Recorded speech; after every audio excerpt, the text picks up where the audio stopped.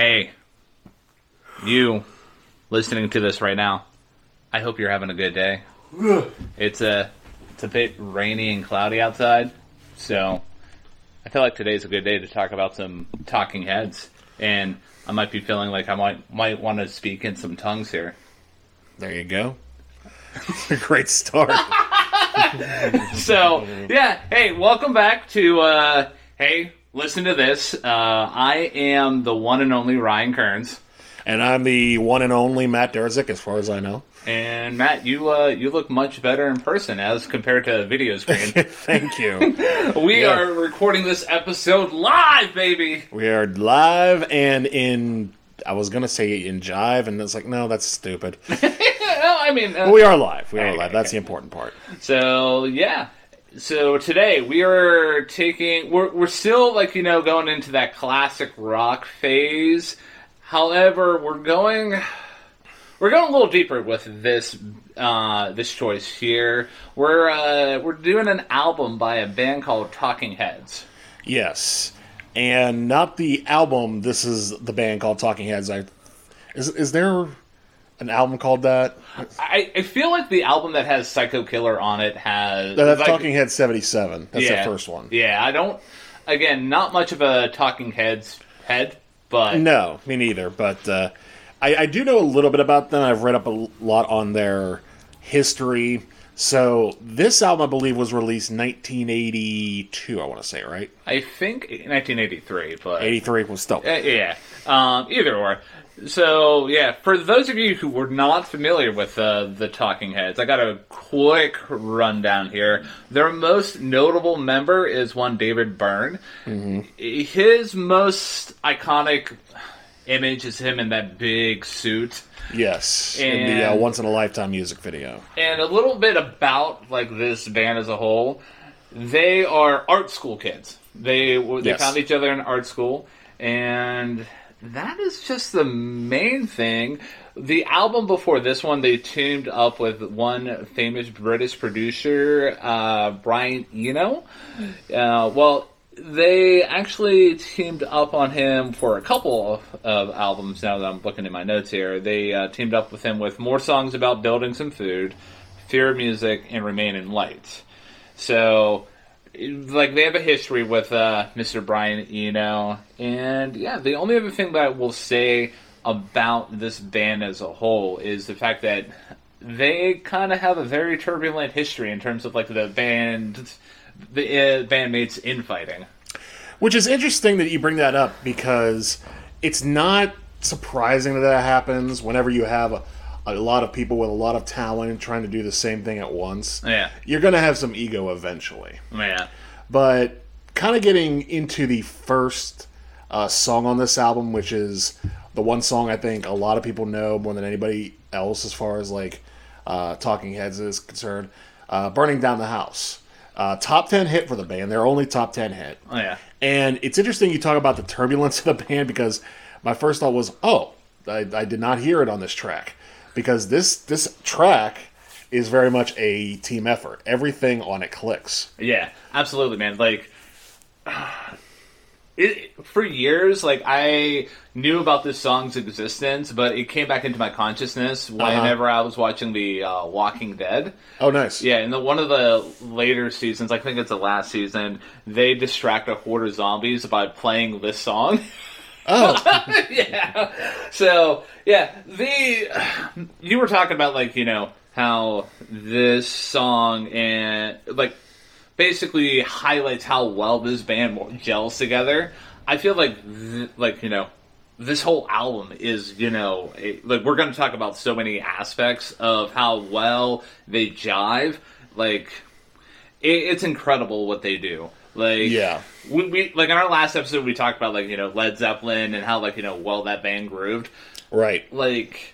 One of my favorite, band members in this band is the bass player, Tina Weymouth. Her bass playing is phenomenal, dude.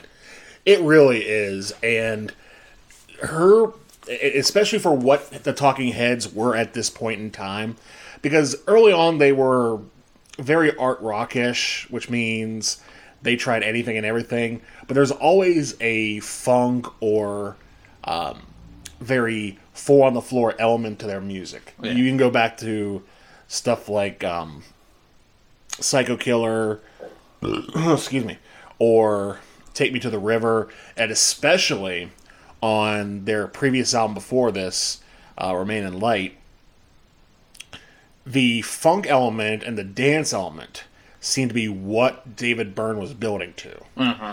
He was definitely getting more influence from world rhythms, from new wave, and he locked up with everybody else in that band. Tina Weymouth, as you mentioned, Chris France, who was not only the drummer, but the husband of Tina Weymouth, and Jerry Harrison, who was the keyboard and guitar player for the band. So at this point, they were very much moving from art rock to dance rock or post-disco, or I don't even know what the hell you call it, but it's very much prog rock in a sense of very dance-like music. Oh yeah, absolutely. You can tell like this is a band that has a bunch of art school kids in it. If you really think, Yeah, about it. you really can. You really can. They're trying to make the smartest thing they can imagine, while also trying to have a good time, and they succeed. Yeah, they succeed. Yeah, just again, getting back to like the song at hand, like one, David Byrne's vocal delivery. Yes. Oh my gosh! Like it can run. It probably has a capacity of like rubbing some people the wrong way. Yeah, I love it though. Like on this song, there's some songs probably, and most notably, like I feel like his vocals miss a little bit on the last song, and we can talk about that much later on. Yeah. However, he's definitely a 100% a showman on this particular track, and. Yeah. Like, that, the interplay between the bass and the drums, that bass riff, man. Like, again, I'm gonna be a fanboy for Tina Weymouth for the rest of this album. But, like, yeah, the vocal overdubs during, like, you know, the verses, and, yeah, just overall, fantastic song. Really is a fantastic song. And I know you mentioned Weymouth and France and Byrne. Byrne, I'll talk about him first. Again, we talk about these kids or these players in the band being art school kids and having this sort of smarter than thou mentality. There's no way, I'm highly convinced there's no way that David Byrne got his vocal leanings from anywhere other than what he studied from the likes of Mick Jagger.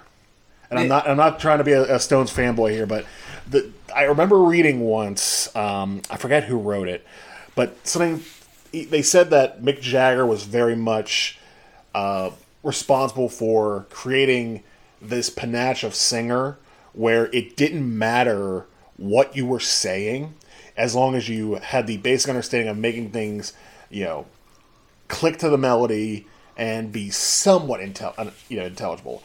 Like, you can't mumble like blah, blah, blah, but as long as like you were trying to say words, if it floated along with everything else going on, it was fine. Man. And Jagger was expert at that, and Byrne, I think, is even more expert at that. Yeah. Because I can understand half the stuff he's saying, not just on this song, but on the entire album, and I don't care. His phrasing makes sense, and you could be talking about the most insane gibberish you could think of, but the music is always there, and he knows it.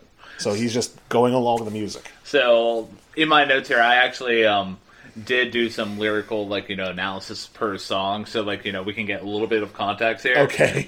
Because I, again, like, whenever we decided to do this album as a review for an episode, yes. like, I knew Burning Down the House, and I knew that this was a good album, but I had no idea what I was getting myself into. And I'm very glad that I got into this album. So, like, went front to back, and I'm like, okay, like Matt, I was like, okay, I want to know what this guy's talking about here. So, specifically with Burning Down the House, I'm not going to sample any lyrics here, but, like, essentially this song is about a guy who's just like, well, hey, I'm in incredible debt, and my life is complete crap. Just burn it down. Yeah. So it doesn't get much deeper than that. So Very, very basic stuff. yeah. So that's all I really got to say about this song. I mean, fantastic. I will add one more thing, because I talked about Burn. I want to give a shout out to Jerry Harrison for his particular like keyboard work on this. Oh yeah. The sheen, and it's like the sheen and the finish on like a sports car. Yeah. This is what he did. The little bleep bloops and the guitars on top. I mean, if the song were just David Byrne, Tina Weymouth, and Chris Frantz, it'd be fine on its own. Yeah. But the little keyboard riffs and the synth riffs and the guitar, it just brings it all together and makes it a very good art rock song. And the tragedy of this song, I'm glad it was a single, and I'm glad this album was somewhat successful, but the tragedy of it was that it was released in the early 80s. Man. Because, spoiler alert, by the mid-80s and the late 80s, to me, this would be the sound of pop in America. Very synth-based, very funk-based. Bands like the Human League that would come along and make this into like truly high-level potential. Talking Heads seem to be just a couple years ahead of their time. If they released this in like 1985, 1986, they probably could have gotten even bigger. Yeah, absolutely. And even at that, like, I was thinking about this while listening to this album, yesterday when I was walking my dog. Uh-huh. Like, if this album was even like released like modern age with like modern recording, it would be probably like this band would be the biggest band. True. Yeah, it would be up there with like in terms of like indie hipster bands like Black Country New Road, which we might do an episode on that maybe in the future, hopefully. Right. Maybe I can convert Matt over to the cult of Black Country New Road. We'll see. So, yeah. Again, the fantastic opener, and for those who are just checking out the album, if you come for just this song, there's so much more album to dive into. There really is, for better or worse. Yeah. So let's move on to the second song on the album, Making Flippy Floppy. $1 million name for a song. Really is, because you're just sitting there thinking to yourself, what does this mean? So, this song still kind of has that, funky world music feel that Burning Down the House did. Yes. However, Byrne's vocals are a little bit different on this one. Very much different. Yeah. Like, he seems not like, as defiant and as hey, screw it all, I'm gonna burn down the house. Yes. Like, he actually seems like he's desperate and he's like, trying to either fight for something or just he's almost like scared for his life, I think. I don't know. What do you think? I don't know either. It's hard to decipher. Okay. I was first of all, I just don't know what Making Flippy Floppy is. My best guess, I'm almost wondering if it's like a commentary on making music, because obviously the main way to make music back then, or to release music, was on vinyl, which is relatively flippy floppy. So maybe that's what he was referring to, but that's a guess. I feel like whenever he's talking about making flippy floppy, right, it's more about the. I don't know how to phrase it. It's basically the satirization of sex. I was thinking that too. I was also considering possibility that you could be talking about dancing, like flipping and flopping, like they used to in the 50s, or, akin to a Fred Schneider, the B-52s. Yeah. But again, that I think plays into the intrigue of the Talking Heads, which is that they purposely, especially Byrne, purposely keep it vague, because they know that it'll attract interest, but at the same time, if it doesn't attract interest, it doesn't matter. Yeah. So whenever they have the groove going like they do, and they do have it on this one, it's kind of interesting how I haven't listened to their previous album in full, which is Remain in Light, but I do know the first two songs on that album, which are Once in a Lifetime and Cross-Eyed and Painless, both very good songs. Yeah. And one thought I had when listening to Making Flippy Floppy for the first time is the similarities of tempo between the two. Yeah. Where, Burning Down the House is sort of that same mid-tempo, noticeable pop sheen that Once in a Lifetime had, and how this song was a little faster, a little funkier, and a little more crazed in a sense. Yeah. The again, the looking at it from the lyrical standpoint, and then we can dive into like more of the instrumentals, because there's a lot of great stuff to talk about even further. So this song is actually very anti-authority focused, and okay. if I can remember the lyrics correctly, I don't have them pulled up on the screen here because I'm going to make an honest man out of me. Okay. It's almost like 1984-esque. Like, hey, you got to be in line. You got to do this. You got to do this. You got to do this. And two of my favorite lyrics, I'm going to call out, and then I'm going to make a. I'm not sure if you ever heard about the famous Ronald Reagan not spoof, but mess up that he ever said about Russia. No, I'm not familiar with it. Okay, I got to pull it up. I'll talk about that after this lyrical, deep dive. So, one of my favorite lyrics out of here is, "No one makes a monkey out of me." Yes. Yeah. I do remember him saying that line. I'm thinking, what is that about? And the other lyric, and this is where I'm going to talk about how, the Ronald Reagan thing. The lyric goes, "Our president's crazy. Did you hear what he said?" And David Byrne did not care for Ronald Reagan as a president. Right. And a lot of people didn't. It's thanks to the podcast Vansplain that I was able to find out that Ronald Reagan made an off-the-cuff remark while testing a microphone before his scheduled radio session. Uh-huh. And the off-the-cuff remark was, "My fellow Americans, I'm pleased to tell you today that I've signed legislation that will outlaw Russia forever. We will begin bombing in 5 minutes." Jeez.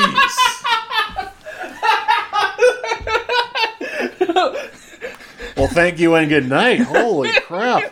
So, yeah. I wanted to bring that up, especially considering, the lyric, "Our president's crazy. Did you hear what he said?" Yeah. Yeah. So, anything else you want to talk about in terms of the instrumentals on this here? Not really. Again, I think everybody does, a very good job as far as, bringing the heat. And, again, a very similar song, not just to Cross-Eyed and Painless, but also kind of in a sense to the first track on the album. Yeah. Keeps that vibe going of a good dance party. A couple things I want to mention before we go on to Girlfriend is Better. Yes. The guitar work in Making Flippy Floppy, that staccato, riff that he does, Jerry Harrison, it's really, really interesting. They could have kept going on with the funky elements, but they definitely make good use of all the parts of their instrumentation. Yes, they do. And the even later on, that guitar solo makes great use of the effects pedal board. Right. And also the synth part, you were shouting out, who's the synth player for this? I think it's either Harrison or Byrne. Okay. I'm not sure if they hired a hand for this one or not. Yeah, maybe one day I should look into the liner notes of this stuff before we do a deep dive. Yeah. However, the synth part gets spacey and funky, and I really love I know that you mentioned this in the last segment here, but the groundwork that the synth lays for everything. There's one particular track later on that I find the dynamic between the synth and the rest of the band to be really good. Yeah. So, Girlfriend is Better. Girlfriend is Better. Now, it doesn't really take too much to consider what the meaning of these lyrics are, in a sense. Yeah. At least at the base point. I'll let you deep dive into what they mean again. Yeah. The one thing I will say about this song is that, again, it does maintain that dance groove. Weymouth, France, and Harrison all do very good in that regard. And Byrne, of course, does the Byrne thing where he delivers lyrics for that uncanny style that he does. Yeah. But this was the first track on the album where I kind of was a little turned off by some of the effects on the guitar and the keyboard, particularly the solo. I didn't hate them, but I kind of thought this is the part, and there's so many different albums I've listened to recently that do this, that sort of get in their own way. Yeah. I know an album that really got in its own way that I listened to recently was Chic Your Booty by Frank Zappa. Oh, okay. And I like Zappa, but that album is frustrating. I like a lot of it, but it's a very frustrating album because you're thinking, okay, you got something good. Why did you change that? What are you doing? The Talking Heads don't do that much on this particular song, but it feels like the solo and some of the sound effects in the back, like there's a wow wow wow, sort of like guitar zap sound effects. Yeah. It feels less being smart for the sake of having a good time, and more being smart for the chance to show people that you're smart. Yeah. I would say that I can get behind your thinking on that guitar solo bit, because it is definitely interesting. I'm like, this is kind of weak. Like, I'm not even sure if this is a guitar solo at a point. Like, it doesn't even have to be a guitar solo. Yeah. But it just feels like it's there. Yeah. It's just there to be there and to show, hey, here's what we did with a guitar once. And it's just like, cool, I guess. Yeah. Doesn't add anything to the song. Doesn't take away from it, but I don't know. That was kind of the first part of the album that really sort of turned me off a little bit. I'm gonna give a hot take here. Are you ready? Okay. I like the little stingers. You like the little stingers? Yeah. Okay. Yeah, but I can totally understand like how you were like, yeah, no, I'm okay. Yeah. Yeah. So the one thing I really like about this song is that chorus. Yes. It's definitely an earworm. It really is. Yeah. It really is. And it definitely does sort of swing things back because the previous song didn't really have a chorus. It just kind of went on and on and on. Yeah. So this one goes back to a bit more of a structure as far as, verse, chorus. But in this particular song, the defiant vocals are still there, and there does seem to be an otherworldly element or sort of a hidden meaning to it. Yeah. I do not know what the hidden meaning is. I will defer to you for that. So, but, yeah. So the lyrical analysis here, like I'm not going to go super deep into it. It's basically like, man wakes up after having an affair. Gotcha. Man realized that, oh, hey, I made a mistake, and I have a girlfriend who is better. Huh. So that's I did not perceive that from the song. Yeah. So yeah. Not much more other than that, man. Not really. Although I will say, again, like I said at the top, not the biggest Talking Heads fan. Yeah. And not really heavy into that. But at the end of the song, when he talks about stop making sense, I was like, I know what that means. That's the album title. Yeah. And if I can remember correctly, like in the previous song, Making Flippy Floppy, which, wait, was that the previous song? Yeah, yes. yeah. Like, he does do a callback of, like, not a callback, but like something about, like, still not making sense. And now in Girlfriend is Better, he's just like, stop making sense. And then stop making sense. Yeah. And I'm thinking, yeah. Is that a statement on its own, or what are we going with here? Yeah. So, yeah. I feel like this song is one of the highlights out of the album. That's fair. I wouldn't put it in that category, but I can see why. It'll probably be in the top half for me. Yeah. Okay. At least. So, on to the next song. The next song. Yeah, the next song is Slippery People. Slippery People. I'll let you start on this, because I kind of need to think for a second as far as what I actually think about this song. Aside from everything else we've already said. Yeah, pretty much. So, a couple of notable things here. Shout out to my girl Tina Weymouth. Yes. That bass intro is super tight. Mm-hmm. More of a stripped back start to this song, though, from if I can remember correctly. Yeah. And like just a couple of like other notable things. Again, in terms of like highlights off of this album, this song it's a good song. It's not one that I'm like, I'm gonna go back to the song. It's not gonna go on any playlist of mine. Right. However, like the call and response vocal play is great. Yes. During the chorus. I will say that I did like that very much. Yeah. And it definitely shows the wide range of influences that Byrne is diving from to create this sound. Yeah.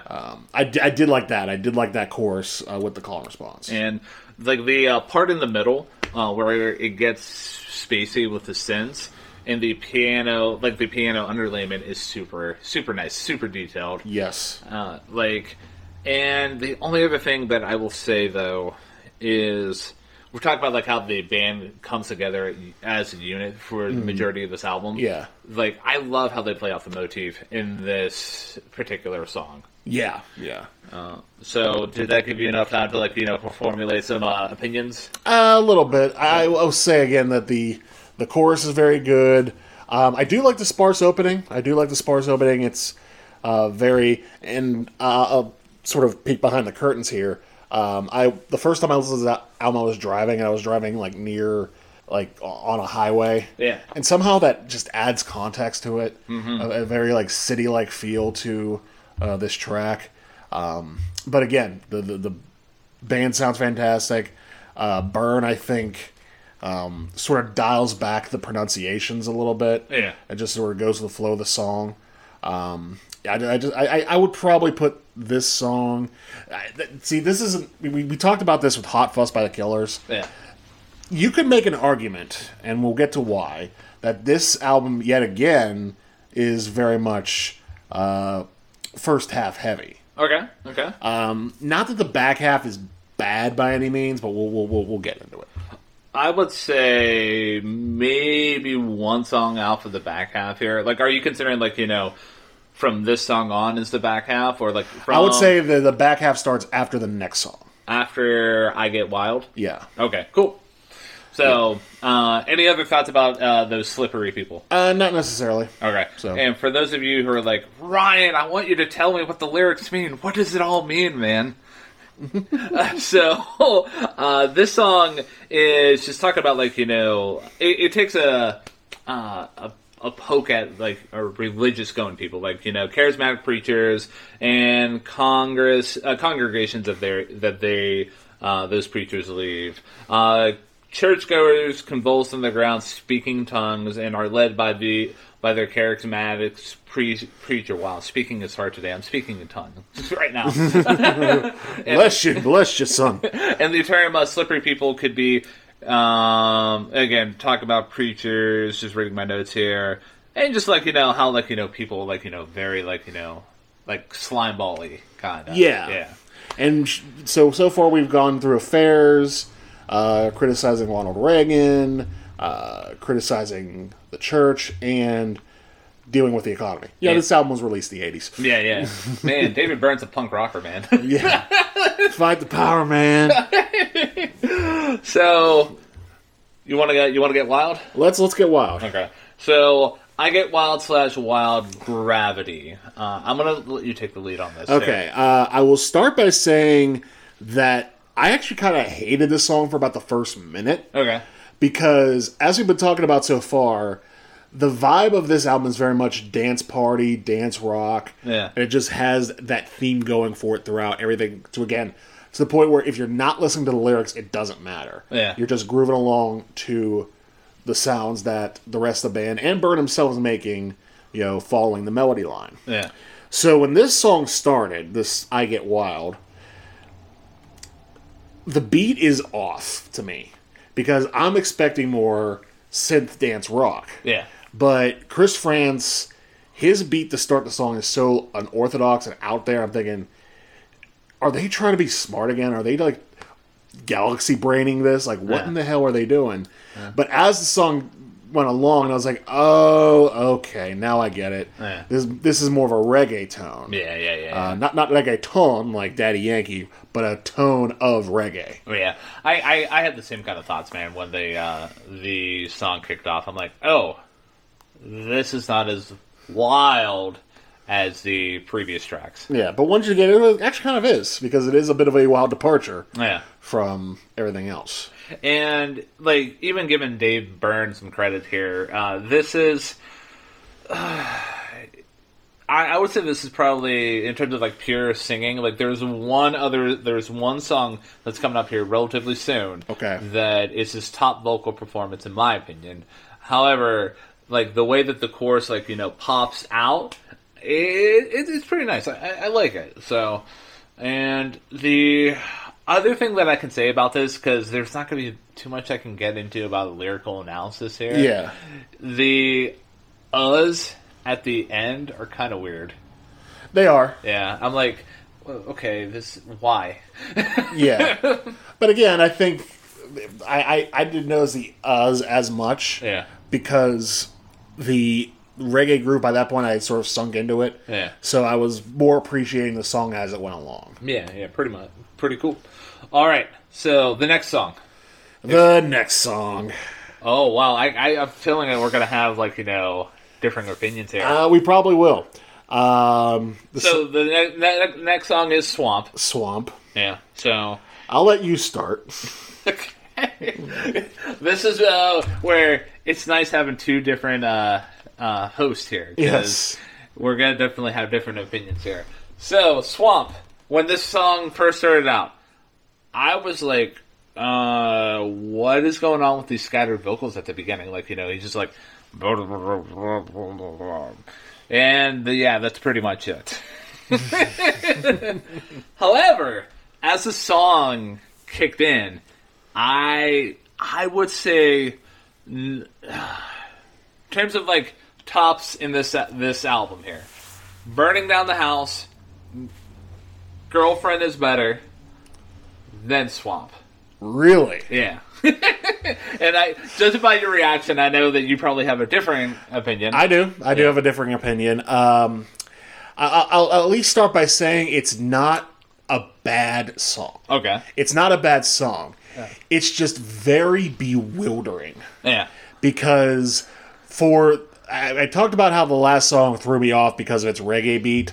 This song is a shuffle in a sense, and if any other band were doing this, if a band like I don't know, Def Leppard did this, or a band like maybe even AC/DC did this, I would be like, okay, a neat little album track, it's fine. But it sounds so off kilter to hear. I mean, because you talk about David Byrne's vocals and sort of his stateliness. It doesn't even sound like David Byrne on this track. I know. Like, when I was listening to this, I had to do some Googling, because I was just like, wait, is somebody else singing here? Yeah. And, I mean, I guess this is... When I first heard this song, I'm thinking, this is to Talking Heads what baseball is to Michael Jordan. I love it. I love it. This is you trying to do something different just because you can, without perhaps thinking about whether or not you should. Yeah. And again, it's a fine track, but compared to the rest of the album up to this point, it's just so far out of the way and off kilter. I mean, I'm guessing there's a little bit of lyrical analysis as to what it all means. But just from a spiritual musical standpoint, like, I'm not sure why the band tried to do this. Yeah, I'm thinking, were they trying to keep some of their rock cred? Yeah. Were they making fun of like the blues or like swamp rock in a sense? Yeah. I didn't do too much lyrical analysis on this one here. The only thing that I was able to make a note of, so like this album is called Speaking in Tongues. Yeah, and the chorus goes, hi, hi, hi, hi, hi, hi. Yeah. That is like them speaking in tongues. Is that what you've read about, or is this your assumption? That's what I read about. Okay. Yeah. But, like, I do acknowledge that this song does stick out like a sore thumb. It really does. It would be like Metallica covering American Idiot. Like, it would make more sense for Alice in Chains to do this song. Yeah, pretty much. Again, not bad. Like, it's a competent song. Yeah. I do kind of like the little chorus that, just sort of... Because it does have a menacing tone to it. Yeah. That feels appropriate, but at the same time compared to what else has been going on so far, it doesn't feel appropriate at all. Yeah. It just seems so way out, and I'm just, especially considering that the rest of the album at this point sort of goes back to what it was doing on side A. Yeah.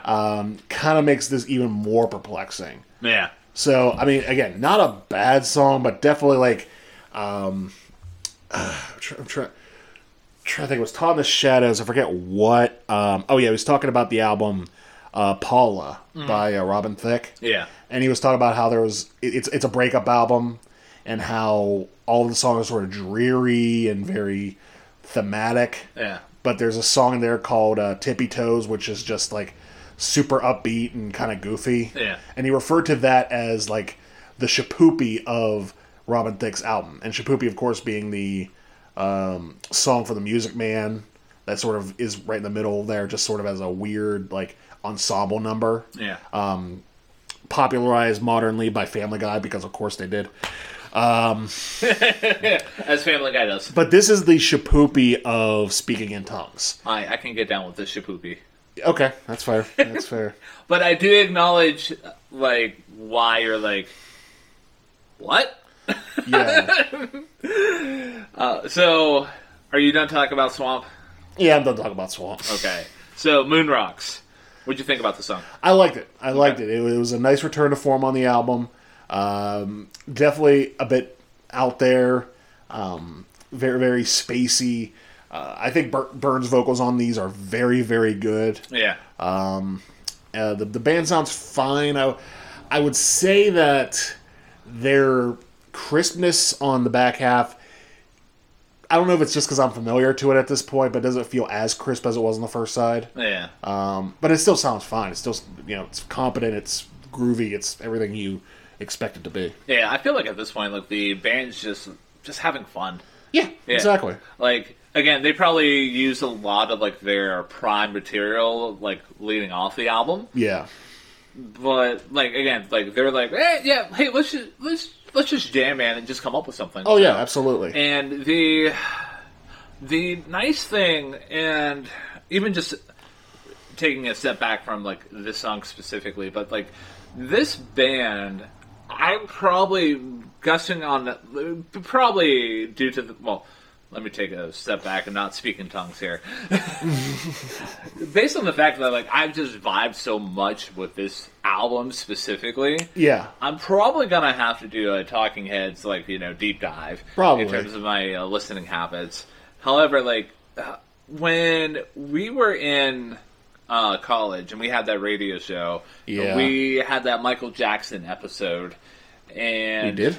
Yeah, we okay. did. Yeah. I don't remember that one, but please continue. And our guest at the time, Bobby Nolte, he was talking about, like, how each instrumental line could be a prominent feature in any other song. Yes. The song is Billie Jean. I don't know if I mentioned that or not. Yeah, but I'm starting to remember this now. Yeah. So, like, I feel like there's just so many, like, moments in this album where, like, it's, like, that's the case. Like, each member is doing such a creative aspect, but they all interlink together. Like, it's so nice. Yeah. And I think, too, you mentioned the piece by piece and where they come from. Again, I don't know a bunch about Talking Heads, but I think it's pretty common knowledge that their rhythm section with Tina Weymouth and Chris Frantz, a husband and wife duo. Yeah. At this time, I don't think it was. I mean, it was separate from the band. But I don't think they had separated from the band. That makes any sense. To go and make Tom Tom Club. Yeah. Which was very more influenced in like synth pop and especially like funk and even rap. Yeah. They got into. So I think you definitely hear a lot of that influence on this record, and it. Again, I feel like if you took that on its own, it could be its own component of super strength. Yeah. But it works with everything else here. I'm gonna have to check out that group there because I've never heard about them. Really? Yeah. Yeah, because there's the one song they did. I think it's called "Genius of Love." Yeah. Which seems to have been sampled by everyone and anyone. Yeah. Over the course of the last 40 years that it's been in existence. Yeah. But yeah, it'd be interesting to check them out. Yeah. And just wrapping out Moon Rocks here, The lyrics are basically about taking drugs. The experience about taking drugs. Yeah, I kind of got that. Yeah, so there's not much more than that. It's the 80s, drugs. Yeah. So moving on to Pull Up the Roots. I really didn't have that much notes in here for this song. I don't either, except I will say it's really, really good. Yeah. I would say this is probably the best track on the back half of the album by far.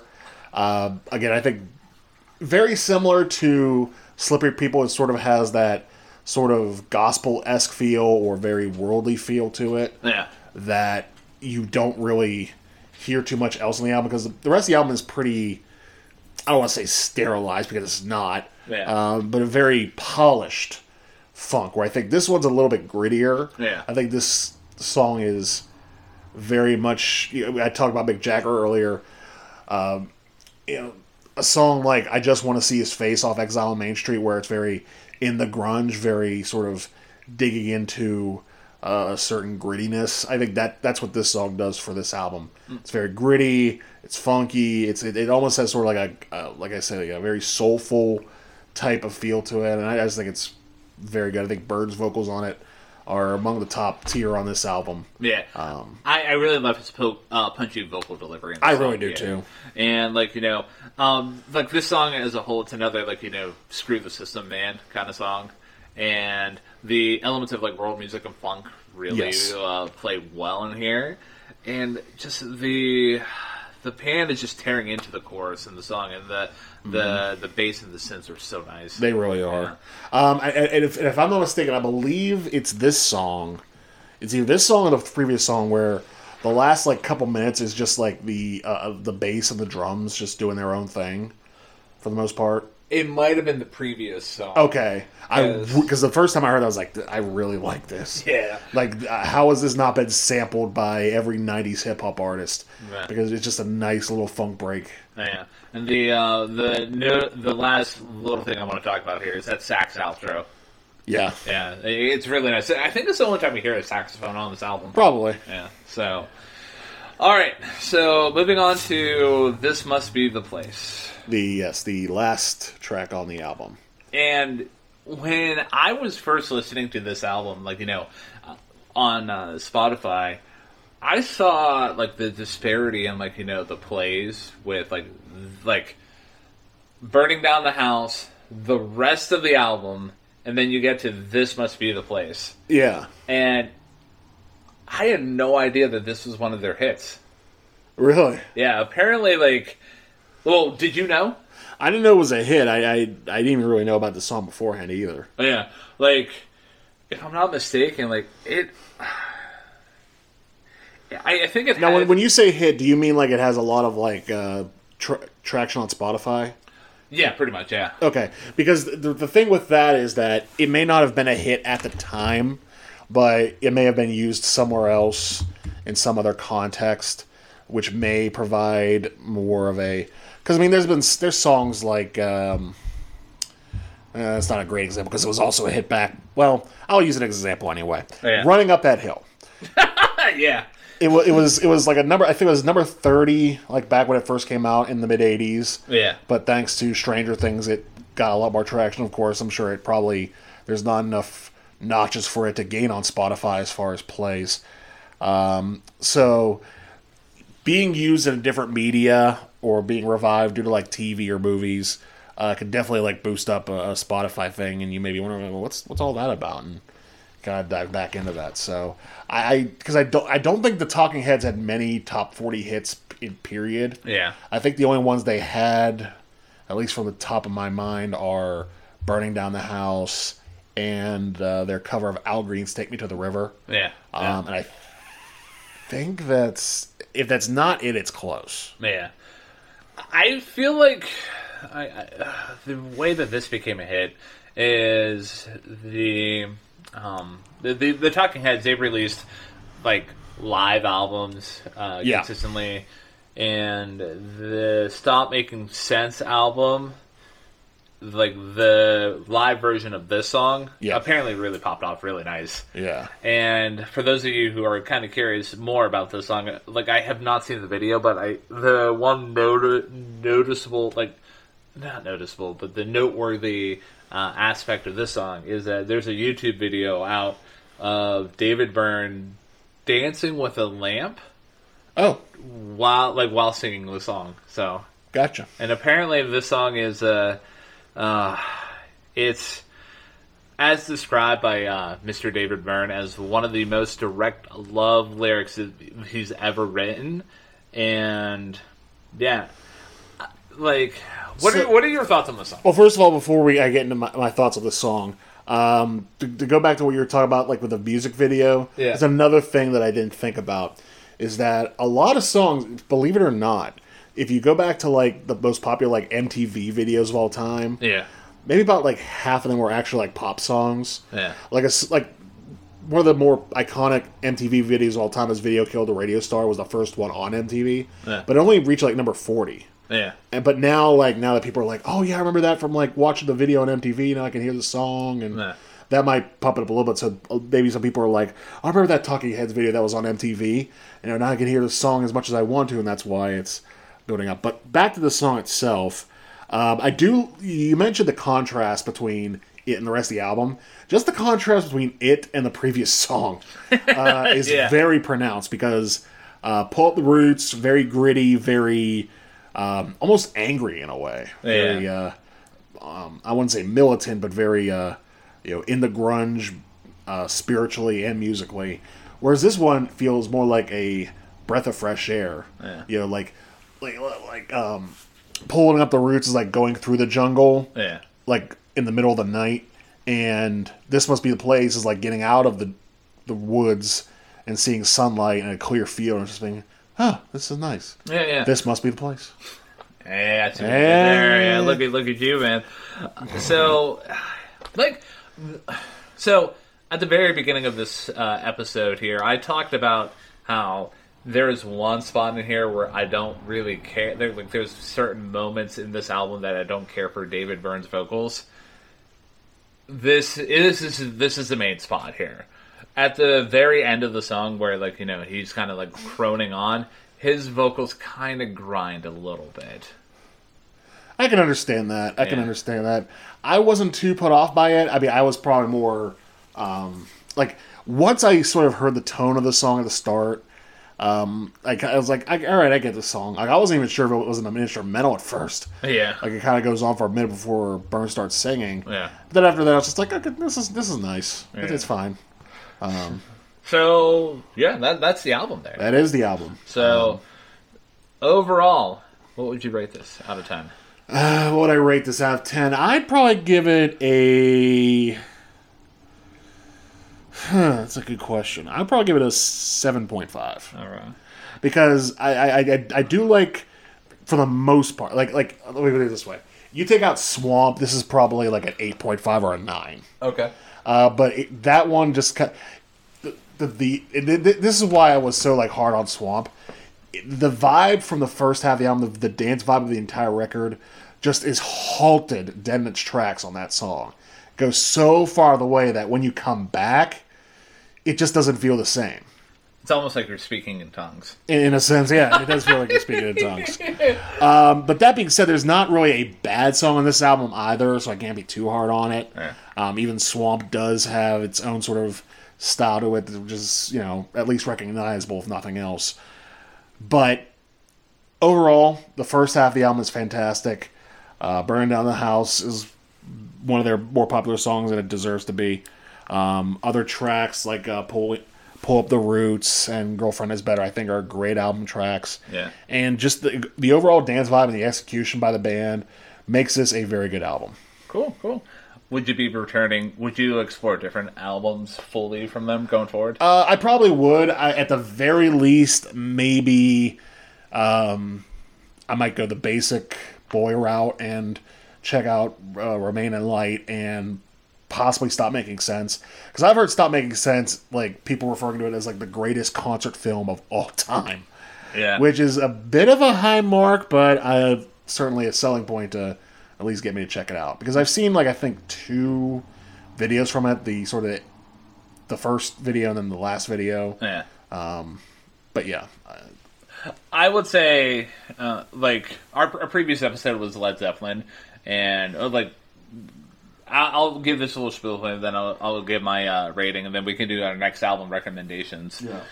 So, after we did our Led Zeppelin 4 thing, I at least checked out one more album in the meantime, and that was Houses of the Holy. Yeah. And fantastic album, man. So, like, yeah. I'm glad, like, you know, one, like, you know, I'm glad that we're doing this project here because it's really opening my eyes to different kind of music. Cause, yes. Like, my main focal points are like, hey, what's the latest thing that Anthony Fantana was talking about? Yeah. Or like, what's going to be on Brooklyn Vegans? Hey, listen to this for this week. Like, it's nice going back to like like a different kind of lane and being like, hey, there's actually like good crap here, man. Yeah. So I am gonna give this a 9 out of 10. 9? Okay. Yeah. Solid. I can appreciate that. Yeah. Like, the only thing that I would say that holds it back from being a 10 out of 10 is, one, David Byrne's vocals aren't really as accessible unless you take a step back and, like, listen in. Or do, like, you know, some research, which I've done. And, like, the grinding of the vocals in This Must Be the Place, and there's a couple spots here or there where it kind of misses, but when this band and this album, like, when it hits, man. Like, Burning Down the House, Swamp, right, Girlfriend is Better, and even, like, the vocal play in, like, you know, Slippery People. Yes. Like, it's so bloody good, man. So bloody good. No, I hear that. I will say I slightly disagree with you on the fact of Byrne's vocals being not like as pronounced, as or as accessible as you said. Yeah. I think I agree with you on that, but at the same time, I think that the lack of accessibility plays into what they're trying to do. Yeah. It definitely does not, like, you know, lower the score for me. Because, I mean, heck, I gave this out a 9 out of 10. That's the only thing that's holding it back from being a 10 out of 10. That and maybe just a more personal connection to the album. So true. Maybe in, like, you know, 5 years from now, if we redo this review here, this might be a 10 out of 10. Maybe. Yeah. So, that being said, like, do you have a next album recommendation? Because I have a couple. Okay. For example, in the year that we were recording this, it's 2023. Yeah. And I don't know if you saw the notes that I wrote in our little file. Oh. Because I did add a few. I didn't tell you this, but I did add a few. Oh, okay. This is the 10th anniversary of an album that we've discussed in prior years, or at least made brief mentions of. Yeah. A album by the name of Yeezus.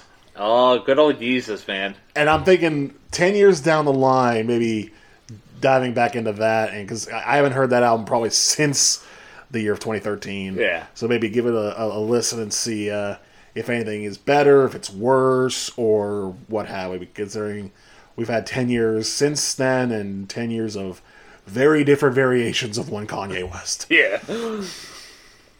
So the one album that I'm going to recommend from here, and when I originally, like, you know, did this recommendation, I was just like, one, I can't recommend another Talking Heads album because I don't know any of the other ones, like, that's fair, well enough to be like, hey, check this out.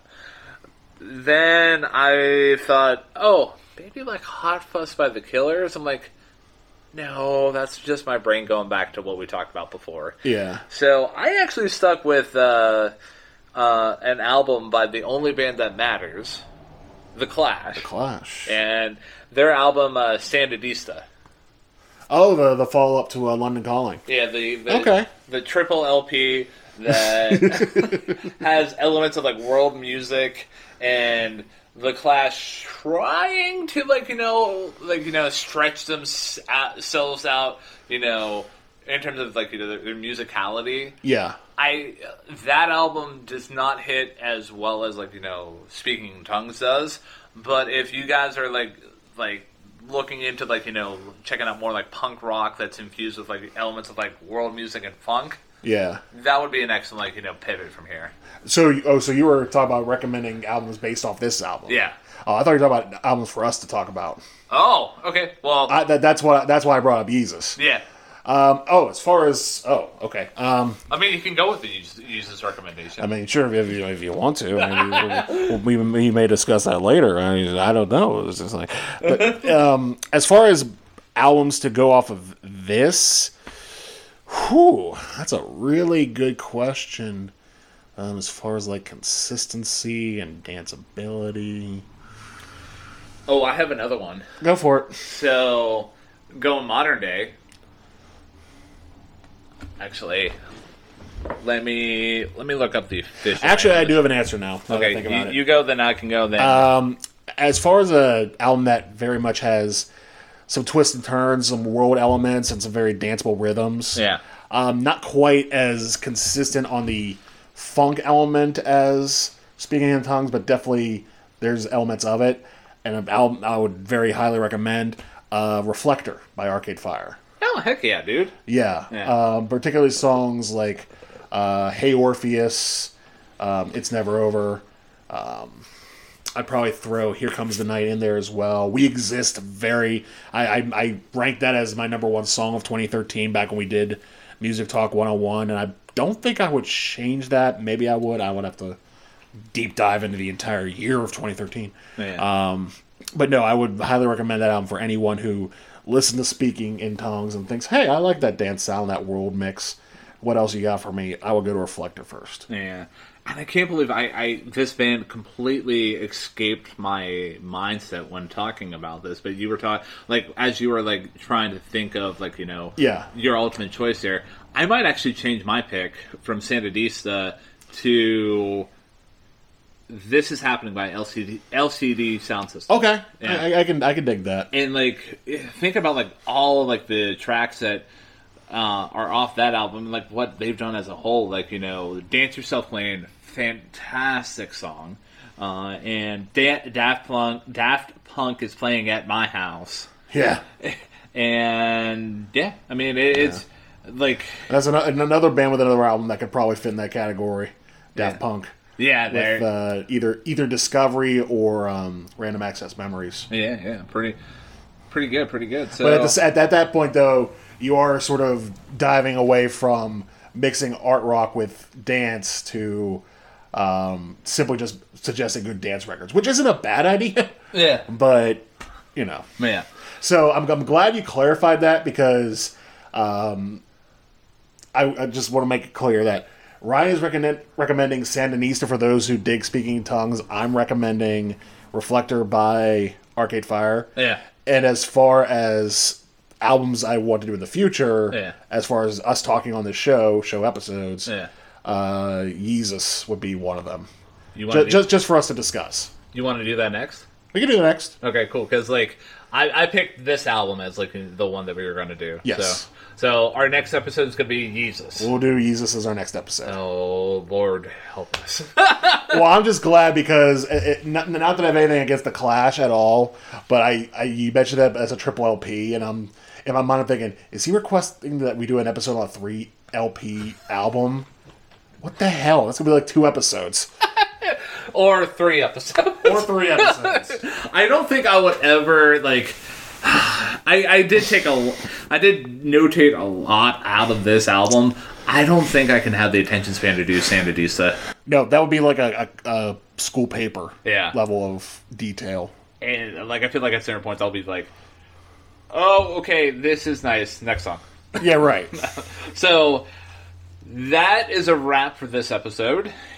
Anything else you want to add about this album, this podcast as a whole before I send us out? That if you like this podcast and you like what you hear, tell a friend, tell a family member, or tell a stranger because you never know. It's like, I don't know this person, but I know they listen to music and or podcasts, so here you go. Tell a random person on the street. Yeah. So we don't have merch yet. Make your own. So... Also, in addition to spreading the word about the pod, if your podcasting platform of choice does have the capability of doing a review, please give us a 5-star review. We have a couple episodes in the bank right now. A little inside baseball here today. We are officially launching the podcast for the masses. We're going to be releasing the Hot Fuss episode. Yes. So anyone who's listening to this episode will be like, oh, yeah, so timing. Yeah. So, yeah. Overall, great episode. Agreed. Good album. Man, so that is pretty much it. So, bye-bye. Bye-bye. Thank you for listening to Hey, Listen to This. Don't try the ribs.